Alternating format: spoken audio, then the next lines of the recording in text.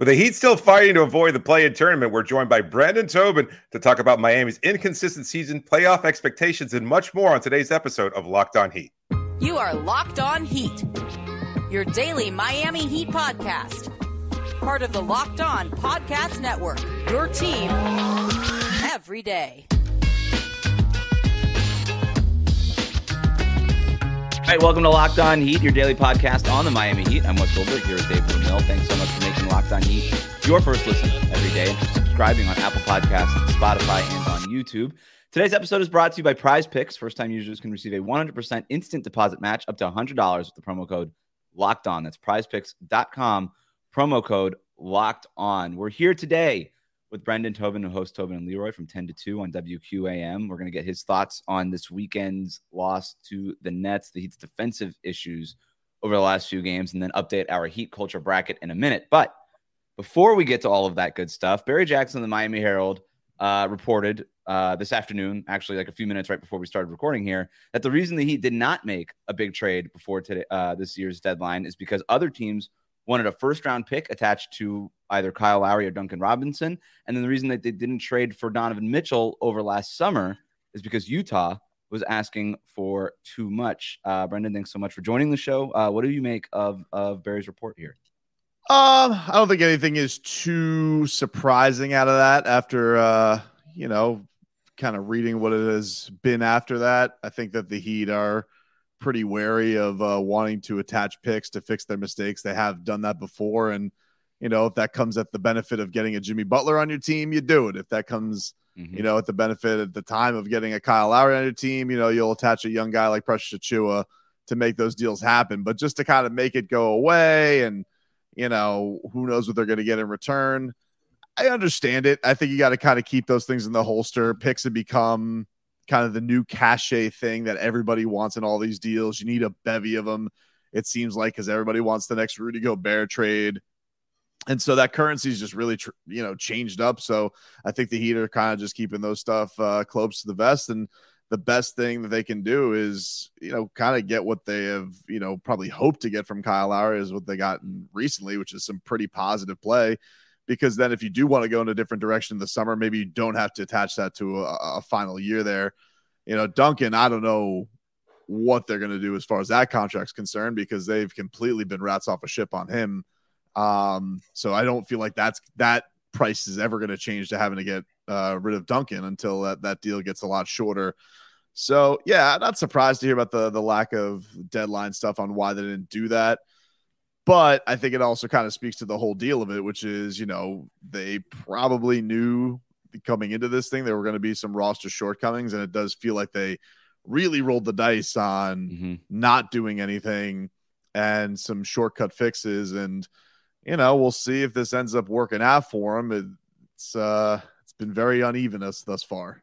Yeah, to your point, Lowry's contract is at least expiring next year, so maybe it's a little bit easier if you're having even still to attach a first-round pick. Maybe you can actually get something back the way that the Lakers kind of got something back for Russell Westbrook, even though Westbrook's salary was kind of considered the worst contract on the market. An expiring contract is still way more palatable to an opposing team if draft picks are attached than a guy that has a couple more years left on his deal. So I don't know. And then the Donovan Mitchell part, it kind of speaks to just how the Heat were sort of like caught in the middle, right? Not enough draft picks to get rid of your unwanted salaries and stay in the mix for an all-star. Not enough good young players to attach in those trades for all-stars like Donovan Mitchell and all this stuff. So it's like, okay, if you're not going to move these picks to get off these salaries and you don't really have enough picks and young players to get an all-star, you do just sort of end up in the middle hoping that somebody takes your stuff and you get a good deal back. And that's kind of where the Heat have been, just sort of hoping that there's a palatable deal on the market.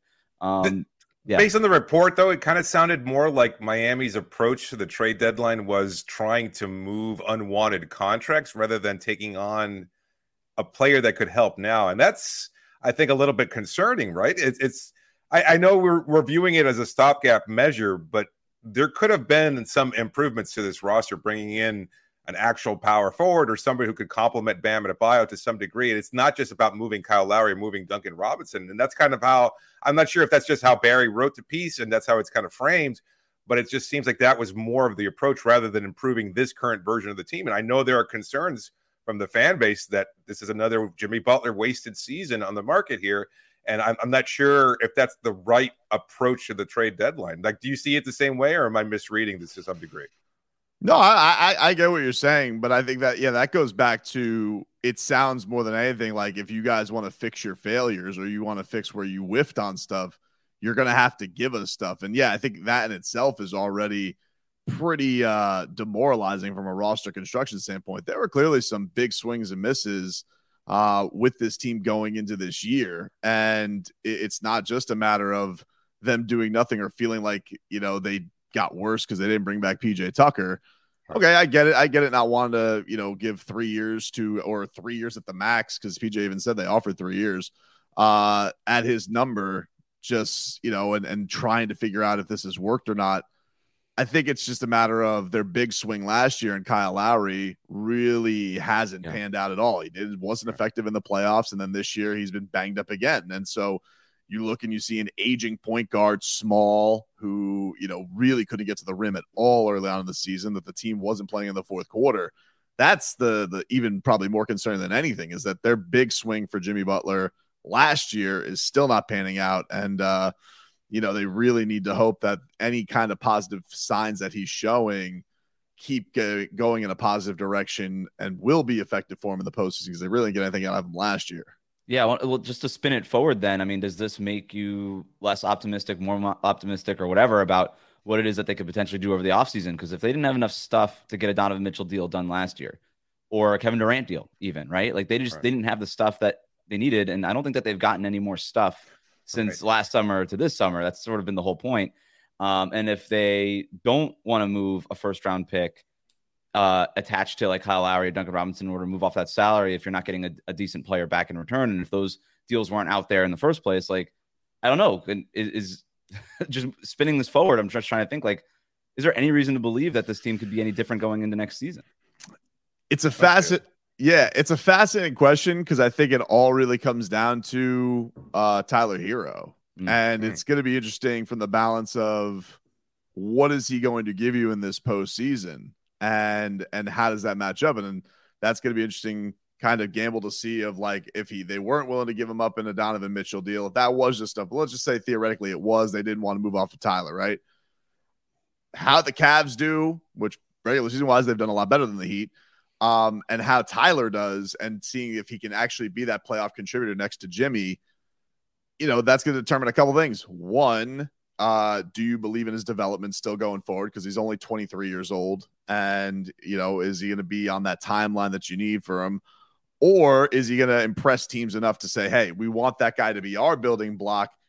We're Washington, here, take Bradley Beal for this, for the stretch run of this, just theoretically throwing out a name. So I think it really does come down to Tyler and showing what can he be as a playoff contributor. Is he going to be good enough to be that scoring guy? Because really, when it comes down to all these third star, looking for that guy, it's looking for that go-to scorer in the postseason. That's not Jimmy Butler. Bam is going to obviously contribute in a whole lot of different ways. I think everybody knows that he's a valuable postseason player. It really does come down to Hero and what that turns into, not only just for what kind of asset is he, or do we believe in this guy going forward? Yeah, I mean, this team said before the year, and it was a very accurate read, we're going to go as far as Bam and Tyler take us. You know what you're getting from Jimmy. I think they thought they knew what they would get from somebody like Kyle Lowry. Turns out they didn't. But, if Bam's the best player on the Heat, then this Heat team's ceiling changes a lot. And if Tyler can be that guy, to your point, Brendan, in the playoffs, then this team's ceiling changes a lot, just like we saw in the bubble. We will talk a little bit more about what's going on in the present, Miami's playoff chase here in a second. But first, David, tell listeners about our sponsor. Today's episode is brought to you by Prize Picks, daily fantasy made easy. It's so easy to play the game. You can just make an entry in under 60 seconds or less, and it's just you versus the numbers. If they score more or less than their Prize Picks projections, you can win up to 25 times your money on any entry. You just pick this as 6 players, and that's all it takes. And there's no competing against other people. Like I said, just the projected numbers. And Prize Picks offers projections at any sport that you watch, including the NBA, NFL, college football, men's college basketball, go games.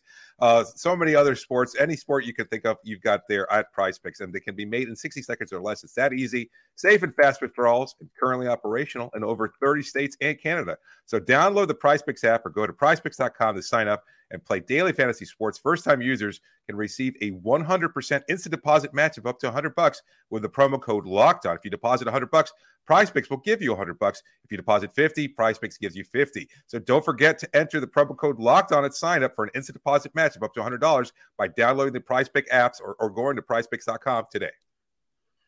Locked On Heat is available on Apple Podcasts and Spotify, so please do subscribe. I meant to wear my Hurricanes hat for this show. I forgot. Just totally whiffed. Had the Marlins one right next to me. Just grabbed that one. Never lived with that, though. Yeah, I mean, what they're bringing they're going to open the season in the throwbacks, right? Did I read that right? Yeah, I think they're opening the season. I think they're wearing them every Friday, but they're going with the teal, not the black, which I think both are great. But they should just go back to them permanently. Yeah, but I'm a sucker for nostalgia. Same. Why are we wasting our time here? All right. What was the most disappointing thing to you about the Nets loss? I mean, just the complete gutlessness of the second half, like all of it. It was just, you have this whole weekend that's built around your captain who is just, personified in toughness and getting it out of the mud and, staying ready and all that type of stuff. And it gets off to a cool start and Max Strus is lighting it up and you have everything on the line this week. And it's just taking on a team that is so, it seems, packed in on the year. I mean, Brooklyn was in a free fall. Then they end up losing the next night. Like, it's right there for you. They're basically begging here. And true to this team's form, just when you feel like maybe it's starting to come together, maybe it's starting to get right, they go and lay these like duds. Usually it's against really bad teams. I would say the Nets are a fine team, but have definitely been trending towards, hey, we're ready to kind of wrap this puppy up, get us out of the play-in, and let's call it a day. And you essentially, give a jolt to their season by rolling over like that. And it was definitely not the angriest I've been at a loss this year, because I would say that the Magic overtime takes the cake on that. But it was like the most just disgusted I've been. Just like, really, like that's what you're gonna do with all the marbles that's on the line here. And so it was definitely deflating. It wasn't the most angry I've been at a loss, but I would say deflating is the word I would use. I'll take the blame for the loss. I was at the game covering it, and then seeing the ultra crowd, I was like, you know what? I'm not going to stick around. I thought I could escape at halftime and make it back by a decent hour. I wound up getting stuck in traffic anyway. Go ultra. And then at the same time, I'm like checking my phone on the way back, thinking it's a hot start, comfortable lead, should be fine. And maybe it's going to be a clutch game because, well, that's Miami.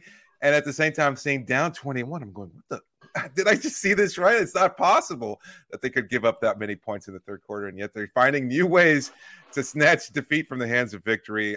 It's the exact opposite of what Miami showed against the Knicks loss, which is what makes it so much more difficult, is that against the Knicks, a much better opponent that's challenged Miami all season long. And yet they showed the kind of grit, tenacity, the identity, everything that makes this Heat team or potentially special, and has been their identity ever since Jimmy Butler joined the team. And then this where they kind of just say, you know what, that half was enough. Let's just roll over and see what happens.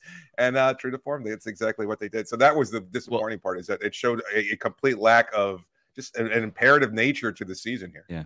I agree. Like last year, to me, what defined this team was that every time they had an opportunity to go out and grab something or hold on to something, like last year's team just held on for dear life all the way into Jimmy Butler's shot at the end of Game 7, when it looked like that team should have gotten eliminated by the Celtics in 5 or 6 games. They just held on for dear life. There was a desperation about that group, an urgency about that group, and that was its best skill, you could argue, last year. And this year, it's completely gone. And I look at what's going on with the defensive issues too, and I might as well just transition into that, because it kind of is all the same thing. People are wondering, what's going on with this team's defense pre-All-Star, post-All-Star, and we can get into the advanced stats, and I have a couple of them here, but you just watch the games, and a team like the Nets, allowing them to do what they did in the third quarter and the fourth quarter against you, I don't know that you need advanced stats to show what it is that's wrong with this Heat defense. They just don't care as much as they did last year. When they had an opportunity to go out and grab something, they were just like, I don't know.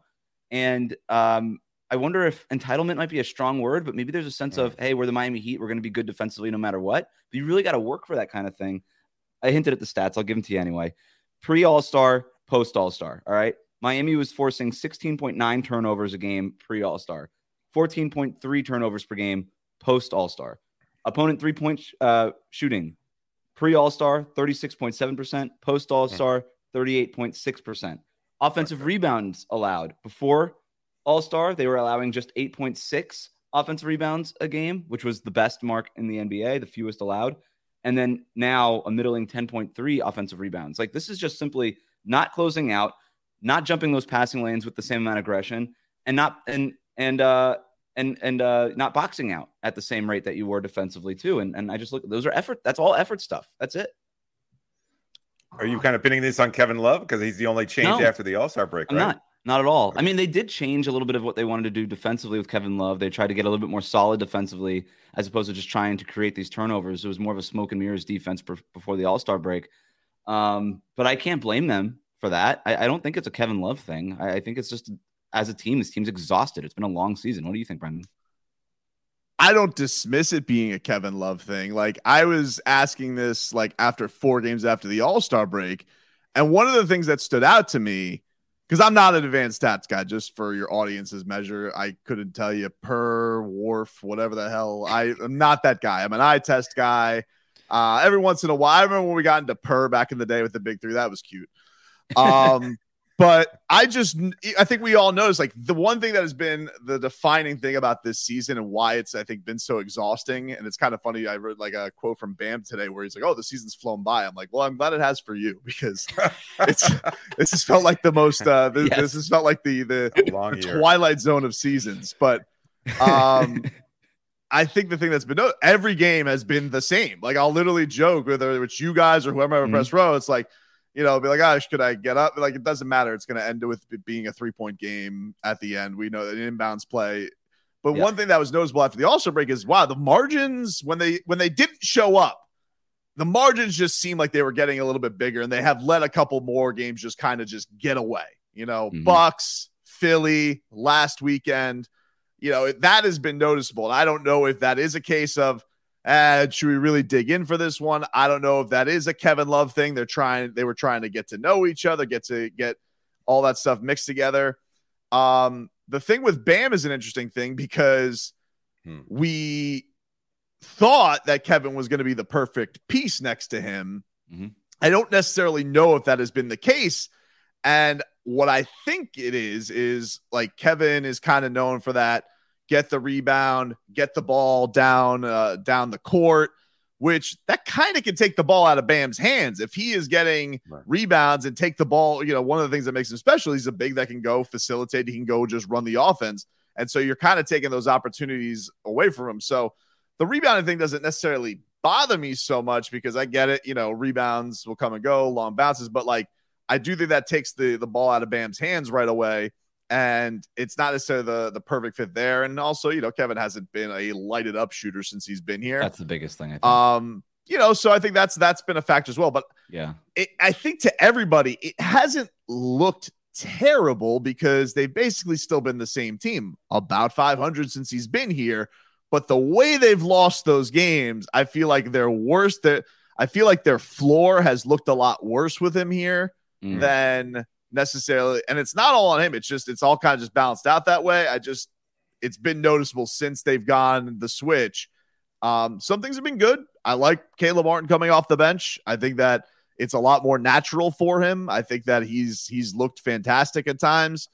But yeah, I don't necessarily know if that has been a great equation, but they're kind of stuck with it. I don't feel like they have anywhere to go.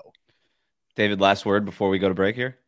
No, I kind of agree. It has seemed a little bit more obvious that you know, without Caleb there, he at least provides that kind of defensive energy and tenacity to play those games in the mud that Eric Spoelstra loves so much. But with him off the floor, except, you know, coming off the bench, I think you do wind up squandering those double-digit leads, and you know, you wind up giving up double-digit deficits as a result. So it's interesting there. I think the offense has been better with Kevin there, so you can't necessarily put the blame in there. But a lot of that has, I think, the regression to the mean in terms of the 3-point shooting. You know, it's kind of gone back to levels that were a lot more closer to what this team is capable of. So You can't blame him, and you can't give him necessarily credit for restoring things either to their norm on the offensive end. So it's just I'm curious to see what happens during the playoffs, because it just seems like that would probably trend even worse, because he's not a great defender at this point in his career. Well, let's get to our playoff predictions next, but first, our sponsor. Yeah, this episode is brought to you by Built. The Built March Madness bracket is here. We know you've got a favorite bar or puff, and now's your time to make it count. Go to BuiltMarchMadness.com to vote for your favorites. I'll be voting for the cookies and cream bar. And just like you want the Heat to win, you should vote for your favorite Built bar too. Support your team, support your bar or puff. And when you do vote, you'll be entered into a drawing where 50 lucky Locked On listeners will get a free box of Built. Not only that, but one Locked On fan will win a 12-month subscription, a full year, to get a free box. To get Built's best bars or puffs delivered monthly straight to your door. You got to try Built, the best protein bar ever. 100% covered in chocolate. They're great. Have all the nutrients you're looking for. They're all high in protein, low in sugar, and again, 100% real chocolate. So run to BuiltMarchMadness.com right now to vote for your favorite bar or puff and pick up a box while you're there. You can vote every day in March, so hop in and support your pick. Locked On Heat is on Twitter, Instagram. You can email us lockedonheat@gmail.com. Reach us on Twitter using that hashtag AskLOHeat. We'll get to our Heat culture bracket here in a second. But, okay, so the Heat had a chance to go get the number 6 seed this weekend. Didn't do it. They're tied right now with the Brooklyn Nets. By record, they don't own the tiebreaker over the Brooklyn Nets. So right now the Heat are in 7th place. But with a few games left, Brendan, where do you think the Heat end up? What seed? I looked at their schedule this morning and I thought to myself, a normal team, a normal team should probably look at this and go like, hey, honestly, from betting, they should probably go, what do they got? 7 left, 5-2. If it was just based on like, you were going on betting, they probably won't be favored in New York and they probably wouldn't be favored in Philly, assuming that those teams, stars played. But then I was talking to this today about the Orlando Magic game. I'm like, man, is there, if like that game actually meant something, is there a team I want to face less than the Orlando Magic for this Heat team because of just how much of a pain in the butt they've been for them to face all year? But I don't know. Probably if I had my guess, had this team probably go 4-3. That's probably what they're going to do. They're probably going to be a little bit better than average.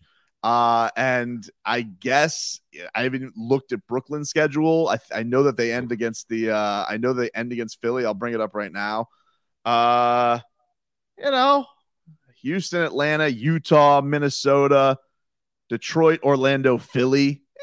It's a little bit, I guess I would say it's a little bit stronger than what Miami's facing. And it feels like, look, Brooklyn has been in a free fall. I can't believe that they that's what makes the loss so flabbergasting. Mm-hmm. I think they'll still finish ahead of them. If I had to guess, I would say that they'll probably finish in that 6th spot. But Brooklyn's only going to be favored in 3 of those games, whereas to your point, the Heat will probably be favored in at least 4 of their final games. We'll see what happens. I mean, that really means nothing at this point for either of those teams, but I think you're right. It's okay. 4-3 best case scenario, probably for the 5-2 is the best case scenario, probably. But let's just assume 4-3 for the sake of this argument. Then you're back to just hoping that the Nets continue to slide. Right. Yeah. I mean, this team could go 7-0 just as likely as they could go 2-5 too. Right. That's so it's so impossible to tell. I'm going to go on the positive side here, just as I have all season. I think they finished up the season 5-2. I think they wind up even eclipsing the Knicks for the 5th spot. I think that's within the realm of possibility. They'll win against Toronto. Yeah, they'll win against Toronto, win against New York, and New York will drop a couple games here and there. I think Jalen Brunson probably still has some nagging injury. Who knows? Maybe they'll fall apart. That's where the lack of a Jimmy Butler and the playoff experience, et cetera, plays a role. New York, still relatively inexperienced. When they're challenged like this, I could see Miami still finding a way to win, although I'm talking completely out of my ass here because I have no idea. Yeah. You're predicting 5th seed? Yeah. 5th seed, 5-2 finish. All right, that's bold. At least you got that. I'll be a little less bold. I'll go 6th seed. I've been bullish on Miami getting the 6th seed. I shouldn't say I see no reason to come off of that. There's been plenty of reasons to come off of it, but I'm going to stay on it. Brendan, I'm curious when you look at who it is that the Heat could face in the first round, assuming that they get out of this play-in tournament, it could still be basically anybody, right? Even if they end up in the play-in tournament and coming out of it and ending up at the 8th seed or the 7th seed, or if they end up getting the 6th seed, or if David's right and they end up at the 5th seed, like any one of the top 4 seeds is a possible matchup for Miami. Milwaukee, Boston, Philadelphia, Cleveland. If you could rank those quickly, like in terms of the team that you are most, I don't know, how do you want to do this? Most scared of facing in the first round versus least scared of, or something like that? Like, how would you rank them? If they ended up in a scenario where they have to face the Bucks first off, I think that's the toughest task. Sure. I don't think I'm going out on a limb there.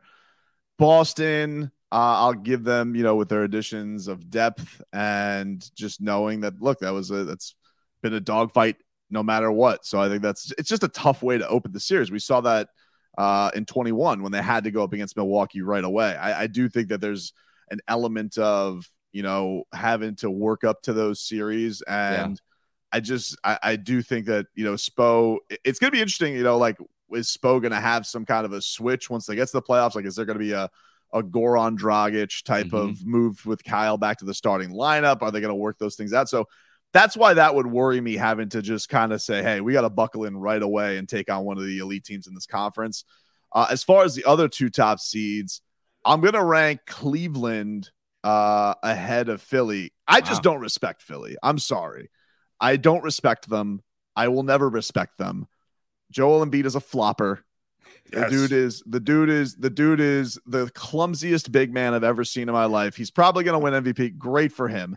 You know who else has a lot of MVPs? His little running mate there, and James Harden. There's nobody you should trust less than a playoff series. I don't care. You could tell me that series at any time. I will take the Heat. I will take the Heat in 5 against the Sixers. Wow. I don't believe in them. They are frauds. We have spent so much time and so much energy hoping, praying, wishing, no matter the characters, no matter the places, that the Philadelphia Phillies are going to be a thing. They're not going to be a thing. They'll either get bounced by the Heat or they'll get bounced in the second round. They will not make the conference finals. That is what's going to happen. Cleveland, here's the thing with Cleveland. I think Cleveland is just an interesting team to take on. Now, I think Miami's shown some pretty has looked good against them after getting drubbed earlier in the year, even though I know they were banged up. But they're just interesting. I mean, they're unique with their size. They have a playoff killer in Donovan Mitchell. I just like their roster. I think that they have a lot of things that are just interesting, and they don't really have that stink on them that the Philadelphia 76ers do. So if I have to rank it, I would go most worried about an opening series against the Bucks, Celtics, Cavs, and then least worried about the Sixers. Wow. We got some bold predictions on the show. David being like, the Heat will get the 5th seed. Brendan saying that the Sixers will lose in 5. I love it. Some good predictions on this one. David, do you want to take your shot, or should we just move on to the Heat culture? No, let's go into the bracket here. All right. So Brendan, so just so you know what we're doing here during March Madness, we have been ranking.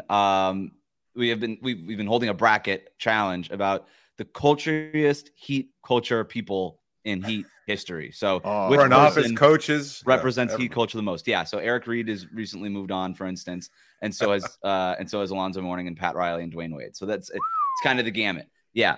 So let's get to our first matchup here. Bam Adebayo versus PJ Brown. 7th seed Bam versus 26th seed PJ Brown. David, tell us a little bit about PJ. I mean, he was part of that whole redefining of the Heat identity under Pat Riley, joined as a free agent, right? It was the summer they missed out on Juwan Howard and Gary Payton because those deals were voided by the NBA because there were some fishy circumstances there. The Heat front office doing their work, but unfortunately David started saying not so fast, and then they wound up kind of saying, oh, well, we'll take PJ Brown, who was I think a former New Jersey Net at the time, and he wound up joining Alonzo Mourning in that front court. Great compliment to Alonzo. Best weak side help defender in the NBA, according to Pat Riley. I mean, what a compliment that is. And, of course, he's known for flipping Charlie Ward on his ass in the middle of a playoff series. So, I mean, that's a huge, iconic moment in Heat history. I don't really want to take it away from PJ, but his tenure was so short in Miami and did not translate into a lot of success. And we're seeing Bam as the culture carrier for this organization moving forward. I kind of feel like you have to go with Bam on this one. No doubt. Brendan, what do you think? Would agree. I mean, I think we saw last week with the whole selfie thing between, Bam and UD and D Wade and Spo. Even Spo, I asked him about that at practice, and he was like, that's it right there. Like, that's past, present, and future all lined up. So I feel like he gets the seal of approval from like the elders, the Heat culture elders. So I'm going to go with Bam. Yeah, so we seeded this obviously before that selfie. Bam being a 7 seed might end up being too low with that kind of bestowment that's been thrust upon him. Like this guy could go far. All right, so Bam moves on over PJ Brown. Good game, BJ. Our next matchup, 23 seed Grant Long versus 10 seed Keith Askins, who feels like he's been a part of the Miami Heat for 35 years. Yeah. It's Keith Askins. I mean, It has to be. He stood up to Ron Artest as an assistant coach. Like that guy, he's all dog in him. He was just a guy who never really had a lot of talent, but he wound up clawing and fighting through everything. Like one of the few holdovers from the pre-Riley era, because Riley was like, dude, I need this guy in my team regardless. He's a 3-and-D type, kind of set the standard for that 3-and-D type player from James Posey to Shane Battier on down. And he's still part of the Heat organization like 30 years later, so he's definitely moving on. He could be an upset. He's a Cinderella story if there ever was one. How are you guys? Is this like going up to Twitter vote, or are you guys just you putting along people forward? Like how has this been going for you guys? Twitter breaks the tie, and that has not been a thing early in the bracket very much. But I have a feeling that as we matriculate through this thing, Twitter could be a very helpful tiebreaker, because at some point David and I are going to argue, but so far it's been pretty seamless. All right, should we do the next matchup? What do we got here? Boom. I'm excited for this one. 11 seed Birdman versus 22 seed. Hold it right there, Ron Ross. What do you got, Ronnie? What do you got for me? You guys seated Ron Rothstein below Birdman. Are you kidding me? In my defense, I cannot say that. We don't know who was who the selection committee on this. We're still trying to find out. We have no idea. It was West. What a slap in the face to Ron Rothstein. I mean, the Spo won't start a press conference without looking at Ron Rothstein. Yeah. It's like he doesn't know what to do. Me, Ronnie? Like, yeah, that's his opening line every time. Like he coached the Miami Soul, for crying out loud. Like he's the WNBA head coach for the Miami team. Like, and he's been there from the beginning. Their first head coach. Like, he's in every Heat story. Like, he's still there. I mean, come on, it's Ron Rothstein and Birdman. Great addition in 2013, right? But he's still like, it's just. I mean, he's like an all-time fan favorite. I don't know if I necessarily would call him Heat culture. Like, if the category was messing with Jason Jackson during interviews, then yes, he would be a 1 seed. But to put him ahead of Ron Rothstein, the inaugural coach. All right, so we got an upset. Jesus, guys. All right. Again, I don't know who seeded this. You guys are taking it out on me. It's not my fault. All right. Last matchup, 27 seed Mario Chalmers, the 6 seed Udonis Haslem. We did receive the seeds before the recent Mario Chalmers viral. Nobody's scared of Mario Chalmers? Is that what you're trying to get at? No, and I love this picture of Udonis Haslem. Yeah, it's on every poster that they gave away this weekend too. So. It's true. Haslem moves on. All right. Any thoughts, Brendan, on the Chalmers stuff? The only thing that I thought the only thing that I was annoyed with, honestly, is I thought that Tristan Thompson took it a little strong, to be honest with you. Like, I was like, hey man, first of all, I find it strange that like all of these Cavaliers from LeBron's 2016 team are like all over the media. I think it rivals probably that of the 08 Celtics of like, wow, we get these guys' opinions on stuff a lot. Yeah. And it was always a fun thing to make fun of Mario Chalmers. Do not get me wrong. I mean, his level of frustration for Heat fans, I don't know if anybody will ever top that title of people just being frustrated with his irrational confidence. That being said, one of the things that was always charming about him is the dude had onions. And at times he could just show up. LeBron's out cramped in the middle of a finals game. There is Mario Chalmers to help step up and take over with D Wade to go win him a finals game. Mm-hmm. So I don't know. I just felt that I kind of got what Mario was alluding to, because one of the things that people forget, and that LeBron was really, made fun of for coming here, is that he didn't have this fear factor. He always choked. He came to Miami as a guy who couldn't get past the Celtics, who always seemed to come up small. And then when he came to Miami, it's cool to say now, wow, that was the best version of LeBron James. I remember doing a radio show till 4 a.m. the night they lost to the Mavericks. Oh my God. And somebody's like, we got to trade him for Dwight Howard. Like, people, that's how nutty people were on the LeBron stuff. And so I kind of got what Mario was saying of the fear factor for LeBron really didn't hit there until one, beating the Celtics in their building in game 6, and then getting over the top and getting his ring. Like this invincibility that we have about LeBron was not how he was treated when he was first down here. So I thought that Tristan Thompson was a little overly sensitive. And I think all of these guys who kind of got that other version of LeBron, when they got, as a card carrying member of Team Petty, I was very into the weeds on all things that were going awry with the Cavaliers at that time too. All of these guys got to look at LeBron as this guy who came back to Cleveland as holier than thou. Mm-hmm. Oh, thank you for blessing us, LeBron, and coming back to Cleveland. Thank you so much, LeBron, for gracing us with your presence. And, he would take moves willing. He would belittle David Blatt. He would cast off Dion Waiters. He was the king. He wasn't that when he came here. He was a guy, he was the best. Don't get me wrong, the most talented player in the league, bar none. But that winning invincibility reputation wasn't there yet. So I kind of got what Mario was saying. It's just, in this NBA central world that we live in, you're gonna get killed. I just thought that Tristan Thompson way too sensitive. He got Thompson paid too. We're all kind of overlooking. He got a huge contract as a result of playing alongside LeBron. Of course, it's his agent. It's I that's the thing that's funny about it. And it's you look, he is. For those guys in that era, it's so they look at him in such a different way than everybody did when he came down here, which, we all saw this night in and night out. And I think the thing that's interesting for Heat fans, we got to just enjoy the product. Everybody was so busy hating on LeBron back then. Right. Too many people weren't watching how good this guy was. And now everybody's like, oh, that was the best version of LeBron. Well, you guys weren't saying that when it was happening. Nope. You were saying that this guy was you guys were saying this guy was scared. You were trying to give KD the mantle. You were trying to give Kobe the mantle. So I just thought my guy Chalmers, I thought he took some unnecessary heat from Tristan Thompson, who, again, these Cavaliers, they all run to kiss LeBron's ass so much. It's him, Kendrick Perkins, Richard Jefferson. My God, who else do you want to bring out here to I think Dellavedova is going to perch LeBron up some more? Where's Birdman on First Take? Put him on First Take and give us some takes. That's right. He probably just grunt. That's probably what he would just do. But was that the best version of LeBron? I got this guy up here hosing. He's like the Cavaliers version of Rony Turiaf, hosing down Mario Chalmers. Are you kidding me? One word answer: would Mario Chalmers have hit the shot at the end of Game 6? Yes, I agree. Yes, can't prove it that it wouldn't have happened.